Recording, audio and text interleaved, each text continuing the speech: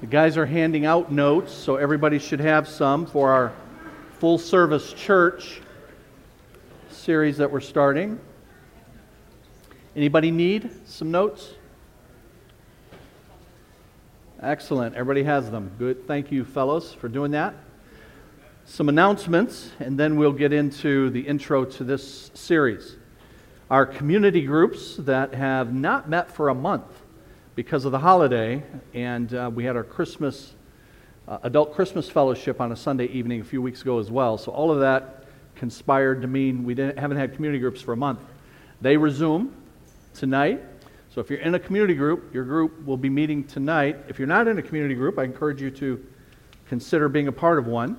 And so send that keyword CBC Connect, a text, CBC Connect, to 97,000 to get information about how to join one. This coming Friday, the Entrusted Moms Ministry resumes Friday morning, and that also has not met for several weeks because of the holiday, so it starts back up this Friday. Our midweek program on Wednesday nights is not meeting again for the full complement of services until the last Wednesday of this month, the 31st. But the week before that, the 24th. So on Wednesday, the 24th, we're having Jonathan Lehman here. And Jonathan Lehman is a prolific author. He's written a number of books, good books, and he is a pastor. He's in Maryland, and he's going to be coming out here to talk about what you see on the screen there, in anticipation of this being a crazy year, for a politically crazy year. So to try to prepare our minds and our hearts to be able to handle what's going to be coming well. So Jonathan's going to be here, and the Monday, I think it's the Monday prior to that, the week prior, he is going to be on WMUZ being interviewed about one of his books, and then on that interview, they're going to mention that he's going to be here that night. He's also going to be the following day, the 25th, at Detroit Baptist Seminary. Earlier that day, he's going to be at a pastor's forum out in Walled Lake that I set up for him. So he's only going to be here 2 days, but we're going to get all the work out of him that we can. So please mark that, the 24th, that evening. The children's program will be going simultaneous with that. So if you have children, then there's child care, and there is the children's program, Pioneer Club, and also up through junior high, our high impact up through junior high age will be going on. Senior high will be in here with us for Jonathan Lehman.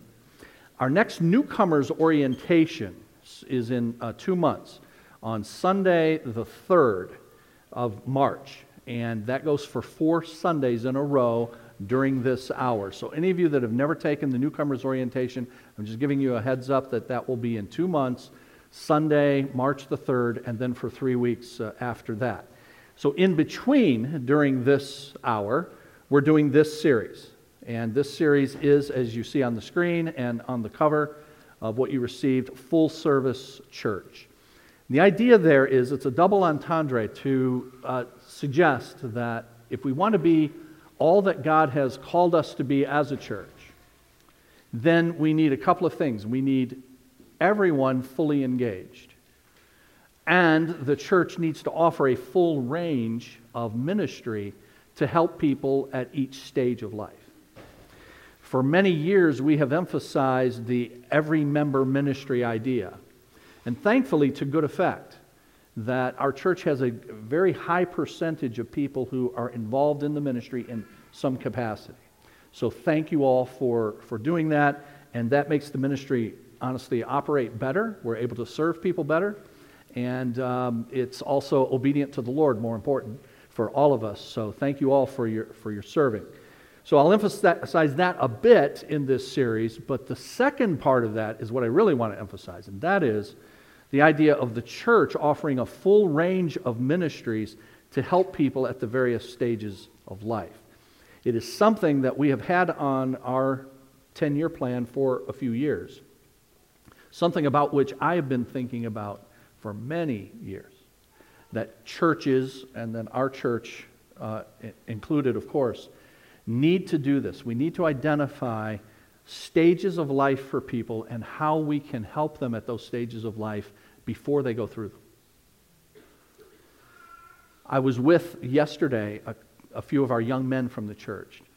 We went to a conference up in Troy, And I was able to drive up there and back with them. And just that was worth going to the conference, being able to drive from here to Troy with a few of our young men, college and career age young men. We had a good time, good discussion. But one of the things that that came up in talking to those young men was that they are in this stage of life where they are graduating from high school, just getting ready to graduate from high school or recently graduate from high school, and they're in this stage where what's next? And it's hard to figure out a lot of times what's next when you're a young person. And a number of you are nodding your heads going, yeah, and you're nodding your heads because you can remember that. You can remember that stage and how that was hard to figure out. Well, if we're all here knowing that, then that means there's some collective wisdom here about going through that. We've already gone through that. We know what it is, what kind of challenges you're going to face, and the kinds of decisions you're going to have to make. And in any church, you have the collective wisdom of the body of Christ. People who have gone through various stages. And so it is my belief, and has been for a lot of years, easier said than done. That's why hardly anybody does it. And that's why we're just getting around to it. But I believe that we ought to harness that wisdom from the church and then make it available to people, young men, young women, as they enter early adulthood. And they're going through all of the things that you go through with that, all the decisions that you have to make with that. There are a lot of aspects to it. So that's primarily what this series is about. I'm going to talk about, in the first few weeks, I want to talk about the rationale for pursuing that. Why I think it's important if we are going to be most effective at making full disciples, presenting everyone fully mature in Christ, as we talked about the first hour.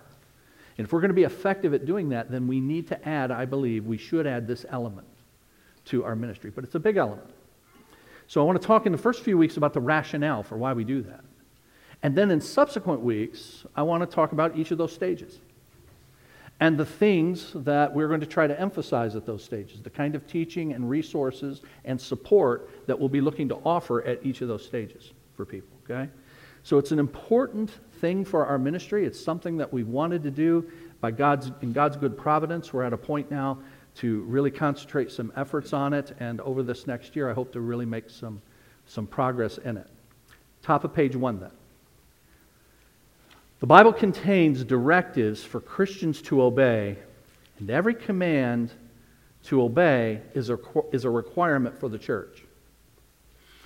Now, that line right there, you have to read it over and think about it. Is that true?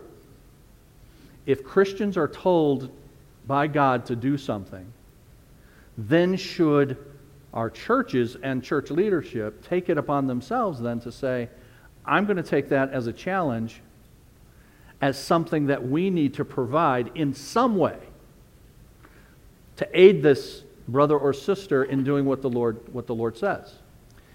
So I've said it here, so obviously I've bought into that. Now, I made that up, okay? I don't think I've ever heard anybody say that. But for me, in pastoral ministry, going back several years ago, I decided that that was the deal. That I did not want to preach and teach and tell people the things they have to do without at the same time doing the best that we can to help them do it. Offer them pathways to do it. That's the idea here then.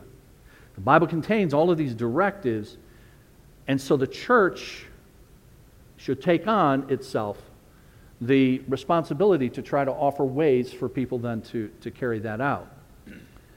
That is, what God tells Christians to do, His church must help them accomplish. This means the marching orders for a disciple-making church are informed by those things that each believer is to carry out. And here are some examples. If Christians are to know the Word, then we need to help people know how to study it.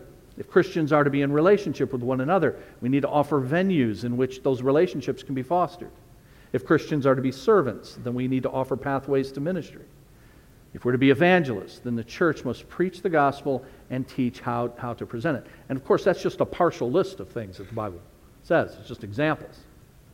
And I think you would agree with all of those, that those are things. Now, our church is doing all of those. But look at that next section, common roles and individual vocations. The examples above, to study, to be involved in relationships with one another, serving, evangelizing, those are requirements that are common to all Christians. They're common to all disciples. So this is why our church is structured around those elements as expressed in our mission statement, to help people do these three things: learn, love, and live. Those objectives of learn, that is teaching, of loving in worship and in community, and living in service and evangelism, are core to our church's task, and specific ministries then are designated to carry out each one of them. Now, this has been the case for many years at our church. You've seen this chart ad nauseum. You saw it this morning on the screen. You're seeing it on the paper. It's in our newcomers orientation. We talk about it a lot because that depicts the core of our ministry. Now, when I did my D-Min project for Westminster Seminary, Doctor of Ministry project, I had in the appendix, I had this chart. Because in the body, I had explained some of the rationale behind all of this. And then when I had to do a defense of it, my advisor, who was one of the questioners, he said, "Hey, where's men's ministry?" And on your cute little chart, he didn't say that, but he said, "Where's men's ministry fit in?" Well, one of the reasons he's asking about men's ministry is because he's written books. He's actually a prolific author as well. We have a book in our resource center called The Masculine Mandate, written by Richard Phillips, who was my advisor. So he's really big on men's ministry. And he's written some really good stuff on it. So he says, "Well, where's men's ministry fit in?" And my answer to him was that not everybody in the church is a man. He still passed me through this thing. And I wasn't trying to be a smart aleck, no, but it was really, I'm saying, look, notice that on that chart, everything on that chart is for every believer. Regardless of gender, regardless of age, that's what this is. This is the stuff that every disciple does. The Bible tells every disciple to do this. But the Bible also has requirements that are specific to men, and requirements that are specific to women, and to children, and people in various circumstances. And so it's intentionally not represented on our chart, because this is designed to be common roles. So that heading says common roles and individual vocations. So I want you to see that. He saw that. He bought that. He said, "But still, men's ministry is important." I go, "I'm with you. We have one." We have a men's ministry, but it's just not for everybody, to state the obvious, right? Now, notice the bottom of the page. Failure to identify, though, what elements and therefore ministries are common to all disciples. If you fail to do that, like we've done, if you don't, then it results in a smorgasbord of offerings that are deemed of equal importance, where one sort of just chooses what they like and or can engage. So what happens in many of our churches, if you don't have a time to talk about the rationale for why we're doing what we're doing, why it's structured the way it is, then the church's ministries become this constellation of good stuff that you do. Smorgasbord. And you hear them announced on Sunday, and you see them on the back of the message outline every week, and you go, I think I'm going to get involved in that. Yeah, maybe I like that. I'll pick and choose. Now, it's better than nothing, and people get spiritual help out of all of that. But I would suggest to you that it all becomes pretty confusing, because you just got a bunch of stuff going on. Good stuff, but just a bunch of stuff. And you're trying to keep the plate spinning on all of the stuff. And I do not want to preside over a church that's just doing a bunch of stuff. I want us to do what we do because it helps us accomplish what the Lord has told us. And in a thoughtful way. What does every disciple need in order to be grounded in the faith? And every disciple needs, I'm convinced, what we have on that chart. But I'm also convinced that what's represented on that chart is not everything. People need additional things, but they've got to have at the minimum this stuff. Learning, loving, and living. And if you don't do that, this is what churches become. They become this appendage of all of these ministries. And over time, it's just, the organizational chart looks crazy. Nobody can make heads or tails out of it. The people who originally started some of those ministries have passed on, moved on. Sometimes people don't remember why we started that ministry. And I actually quoted Ronald Reagan in my project for Westminster, because it was Ronald Reagan who said, government programs are the closest thing to eternal life that you will come to. Because you can start them, but you can never end them. And I said that I've observed that that's true of church programs as well. You can start them, but how do you stop something? Because once you start something, there's always at least one person or 5 people who like that thing. They want to keep that thing. And so how do you go and tell them we're shutting that down? So you need to be very careful at the front end so you don't have to do a lot of shutting down at the back end. At the front end, don't start stuff that doesn't intentionally fit into what the Lord has given us to do and in a logical and thoughtful way. Bottom of page 1 then. I say, but obviously, things like men's and women's ministries are not intended for the opposite sex. And family life offerings, such as marriage and parenting, are for those in those particular demographics. So they're not equally prioritized, because the one set, the common roles, are everybody, but then you have individual vocations. I'm using the word vocation. Vocation is a Latin word, vox. We get English voice from it, and it means calling. Individual callings. Now, when I say calling, I just mean I'm just right now talking generically as your circumstances. Are you married? Okay, well then you're called to be a husband or a wife. That's a vocation. God has called you to be a godly husband or wife if you're married. Do you have kids? All right. Then that's another vocation. God has called you to be a godly parent in the lives of those children. So common roles, common to all disciples, individual callings, vocations, are the varied circumstances that we have. And if a church is going to be a full-service church, then it wants to try to minister to people in all of those. Distinguishing between the things that apply to everybody, the things that only apply to some people, but nevertheless trying to offer them to everyone in each of them. Top of page 2. Therefore, such ministries, as important and beneficial as they are by their nature targeted to subgroups within the local body and are offered and used to the extent that they're helpful. We must take care to ensure that all are clear on what's foundational and universal versus superstructure and particular. Superstructure meaning there's the foundation, the superstructure is what's built upon the foundation. So like with a house, you've got the foundation, then the part you see is the superstructure. Well, the foundational stuff is the spiritual growth chart.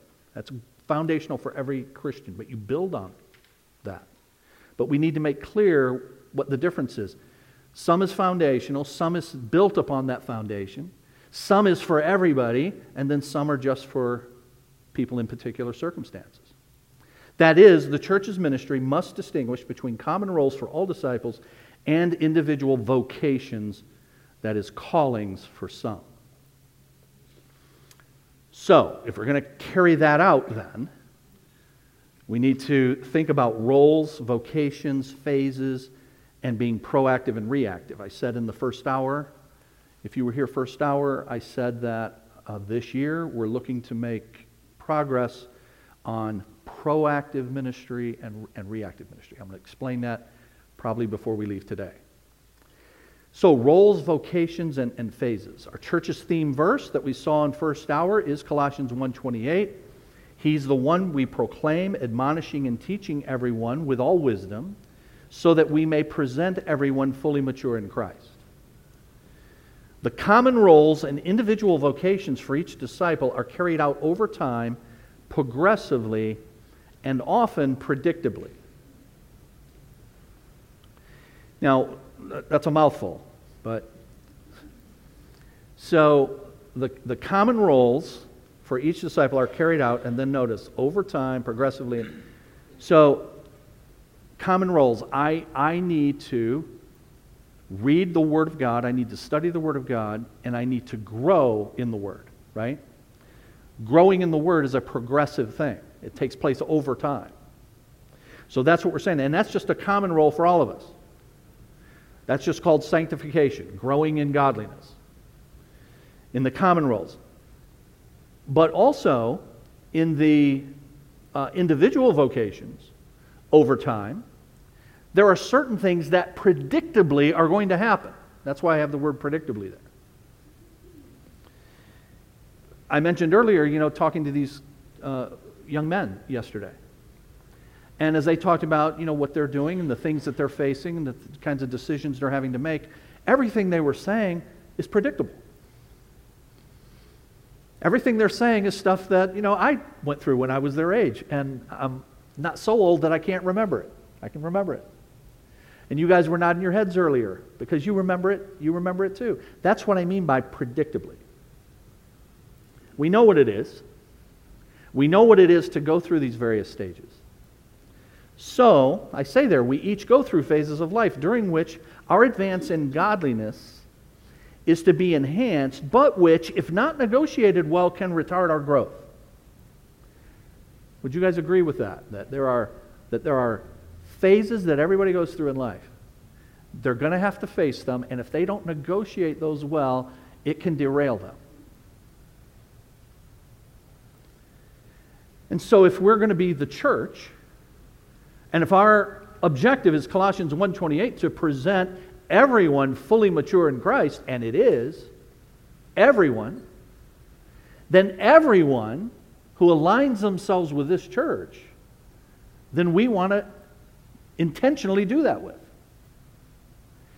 And so if I know that there are things that people are going to go through in their lives, that they're going to have to face, and if they don't do it right, it's going to mess them up, then I don't want to be passive about that. Now, isn't that the way we most often do this? We passively watch somebody make a train wreck. Whereas if there had been an ounce of prevention ahead of time, that we may have been able to keep that from happening. I have sensed over the years that sometimes those of us that have gone through most of the phases now, I've only got, I don't know, what do I got? One phase left, death? I don't got many left, right? So most of us that have gone through most of the phases, sometimes we take a bit of satisfaction at being passive about watching other people go through the phase. Like, yeah, I had to go through it, you'll learn. Oh yeah, let's see what you do with that. And and there's just sort of a smirk sometimes as we think about this person going through this, but and maybe it's because how hard it could be has faded a little bit. But if we really think about and remember how hard some of those phases were for us, and where there were stages in our lives where we did fall away and we did falter. If we have a clear picture of that, I think then we could lose the smirk and we could say, you know what, I want to help you with that. I want to help you make that transition. And certainly as a church and leadership in the church, I certainly want to see that happen. So, for example, 4 lines down in that second paragraph, third paragraph. For example, a teen transitioning to adulthood is entering a phase with known challenges that have the potential to temporarily at least derail her progress. Or an engaged couple transitions to marriage with all the joys and hazards that attend it. Or that same couple has their first child, more or less prepared for what they will face in that first year or two. Similar observations can be made about all of life's normal phases. So to present one fully mature means the church will seek to help with those transitions before they occur, as she, now here the church, shares her collective wisdom for the spiritual benefit of those entering a new stage. Now, let's see if we're able to pull this off over the next year or two, okay? And get this implemented. But we'll die trying. I'll die trying, okay? It's a big thing. But let's just assume we're able to do this. Would that be fantastic? If you had a church that had in place ways to instruct and support people going through those phases. So if you agree with that, then over the next while, I'll continue to inform you about what we're doing to make it happen, and I hope that you'll be a enthusiastic part of it. So here in the middle of page 2 is this proactive, reactive idea then. Advanced training for life's transitions is proactive. It's that ounce of prevention. You're addressing it before it happens. But the average church offers only one ministry in that category, I've observed. And that's premarital, if they offer that. So think about it, if I'm right about that. Getting married is a transition, a big transition in life. And so many churches, ours included, I won't marry anyone if they haven't gone through premarital counseling. So we offer that and we prepare people for it. And you guys have heard me say this, that has been very helpful to people who, Pastor Larry has done the premarital counseling. It's not that I do the counseling, it's just that they get some counseling. And they're prepared ahead of time. And as a result of that, for all of the marriages that I've officiated over all of these years, I've had one divorce, one. And it was the one couple I didn't do premarital with. That's the truth. So I vowed to never do that again.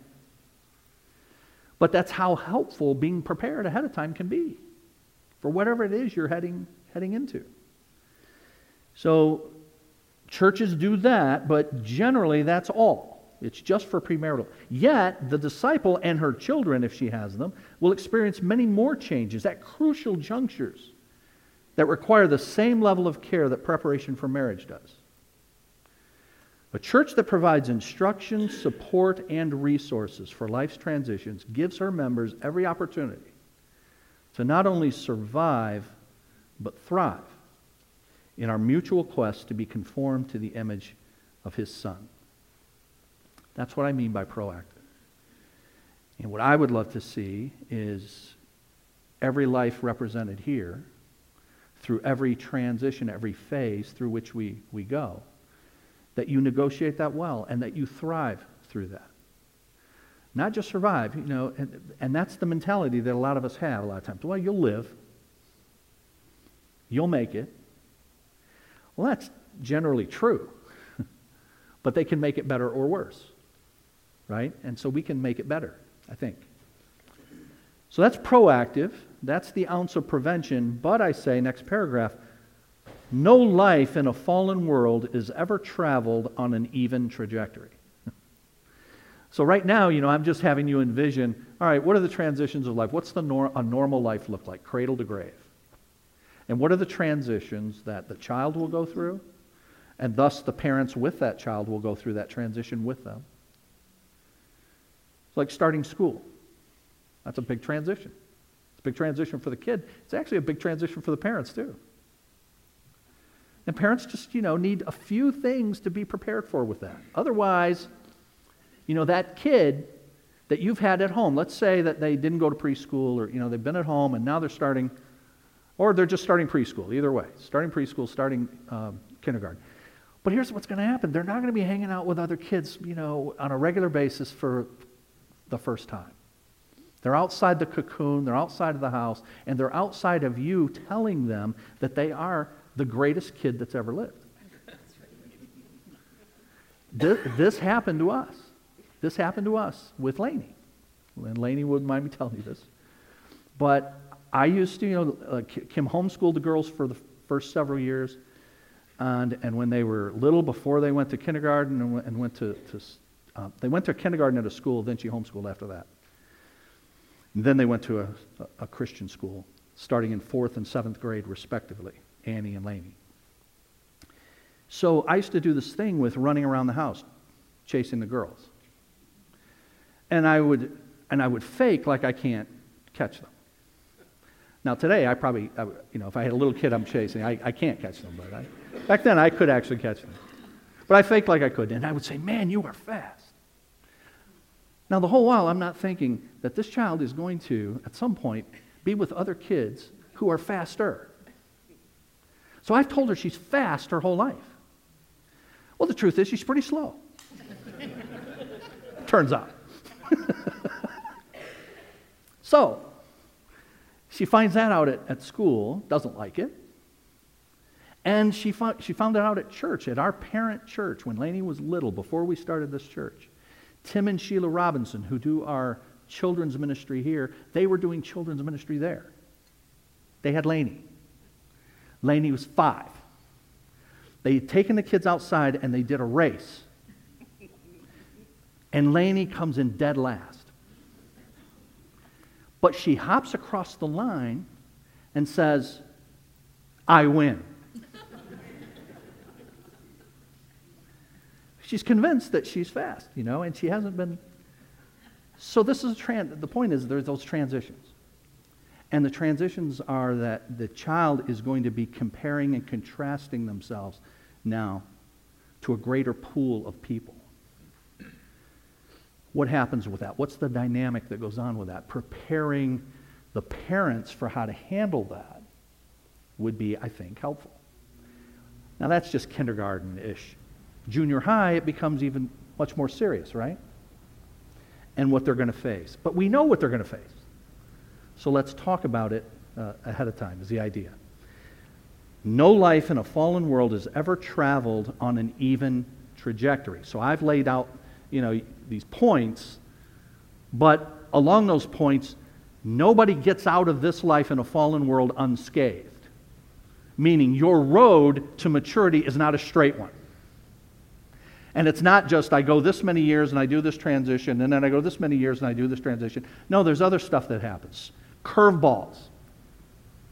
Things that you did or things that were done to you. Things that you sinned or things that people sinned against you with. So, and that is true for all of us. So it's not an even trajectory. Therefore, we have to have reactive discipleship. Sin and its consequences affect us all, I say here. While the general growth in godliness that results from the foundational learn, love, live offerings of the church mercifully spare us many heartaches, we nevertheless sin. So here's an example. Don't raise your hand, but I'm just saying, how many of us struggle with anxiety when the Bible says, be anxious for nothing? The answer would be many of us.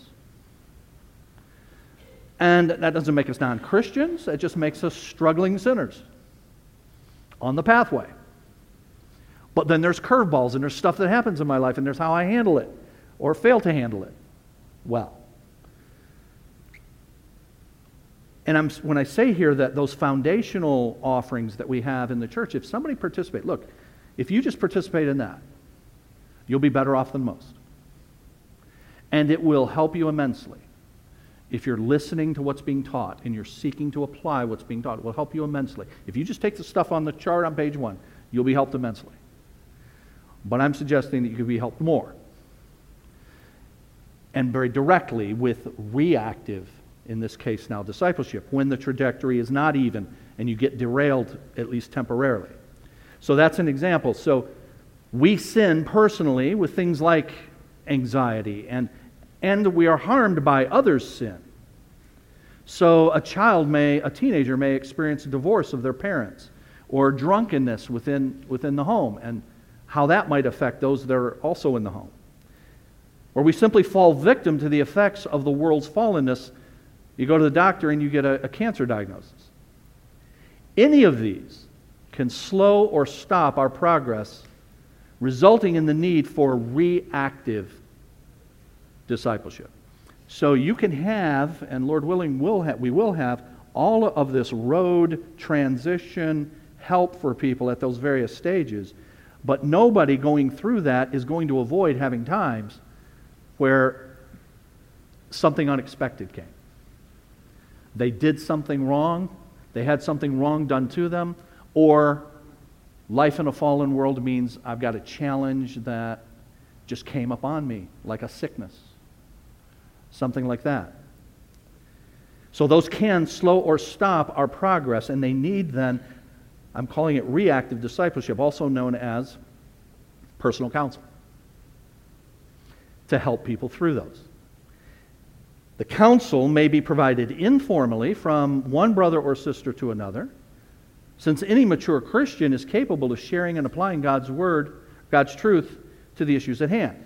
So as we this year make strides towards starting a formal counseling center, I don't want us to ever lose sight of the fact that most counseling does not occur on the couch. Most counseling does not occur in a formal setting. Most counseling, by far, occurs one-to-one, friend to friend, brother to brother, sister to sister. You're talking about life. You're talking about you share your challenges, and then you give godly advice to somebody else. And a body cannot, if you ever got a counseling center and then people said, okay, we don't got to do that anymore, then we would cease functioning as the body. The body is to counsel one another in those informal ways. And that needs to keep happening. Romans 15:14 here. Paul says, I myself am convinced, my brothers and sisters, that you yourselves are, these three things, full of goodness, filled with knowledge, and competent to instruct one another. That word instruct is the one that is in Colossians 1:28.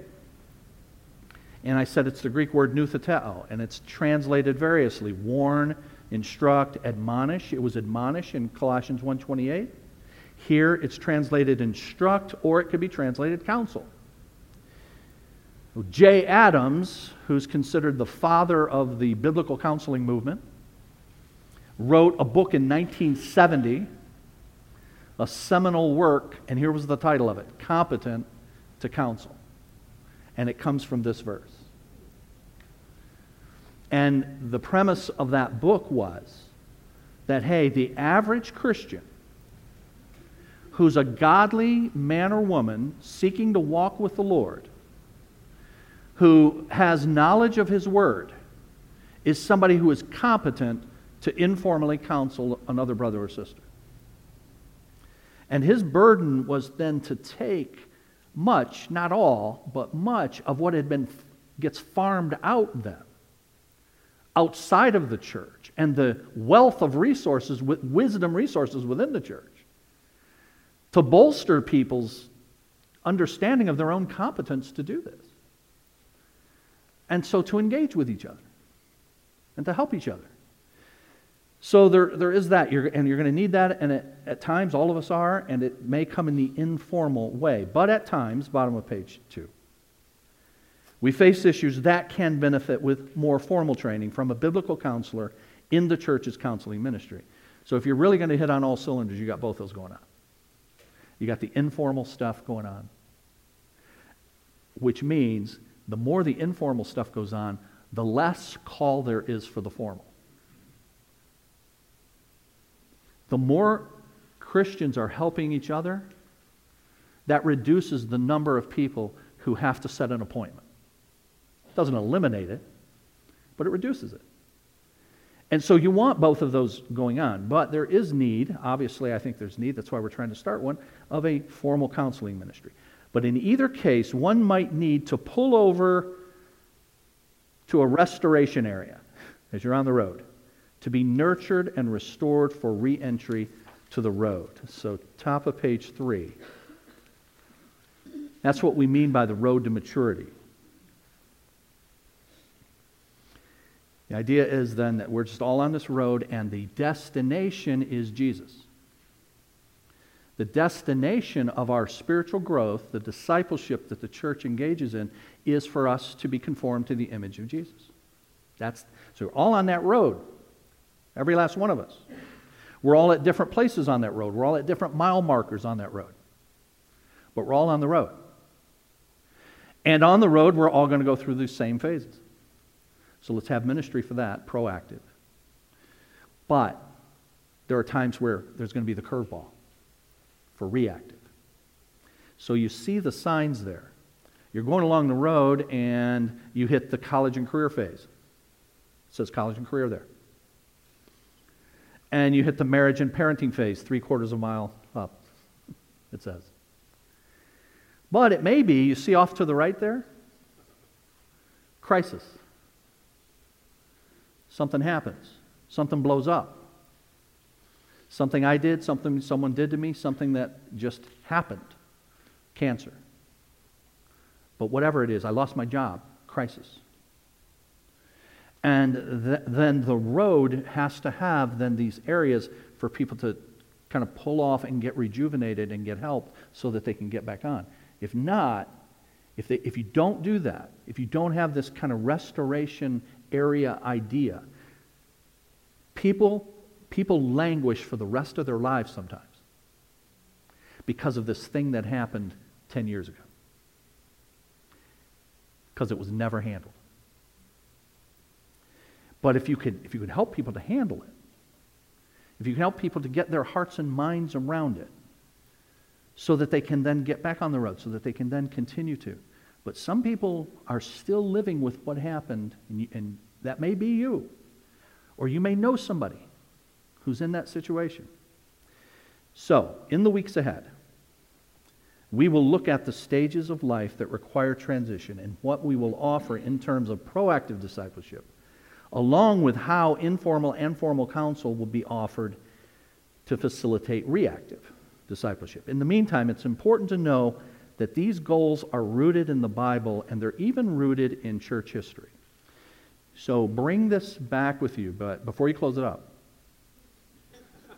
Caught you just before you close it up. Bring it back with you next week. And in the middle of page 3 there, you see it says learning, loving, and living in the first century. So we'll pick up there, and I'll start next week by showing that the first church in Jerusalem did this, our spiritual growth chart. That the reason we're doing that stuff and we're saying it's foundational for everybody is because that's what they did. So I want to show that this goes back to the first century biblically, the foundational stuff. And then even the idea of just trying to help people along the way in church history. So the remainder of these pages have some ways in which the church has sought to do this. And you'll see some similarities in the way they've done that to what it is we're trying to do here. Okay? Let's pray.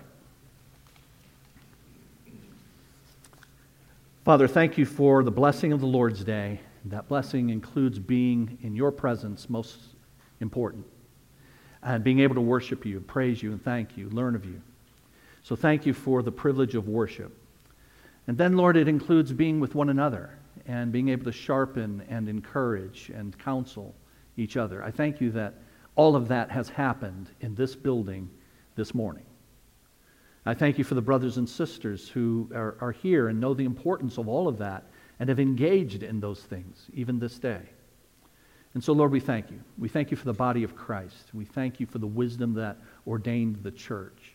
We thank you for allowing us to participate in it. And Lord, we want your church to be beautiful. We want it to be fully engaged in doing what pleases you, helps your people image you. And to that end, then, Lord, we have these plans. We give them to you with an open hand. We have timelines that we're looking to achieve, but Lord, time is in your hand. And so, Lord, we ask you to modify them as you see fit. Help us to adjust to your will, not ours. But Lord, we desire these things, we believe, for good reasons, because we believe your word has said what your people are to be and to do. And in a fallen world, we want to be and do all of that. And as your church, to help your people to move forward in all that you've assigned. And so help us in the weeks ahead as we lay this out, in the months ahead as we try to implement.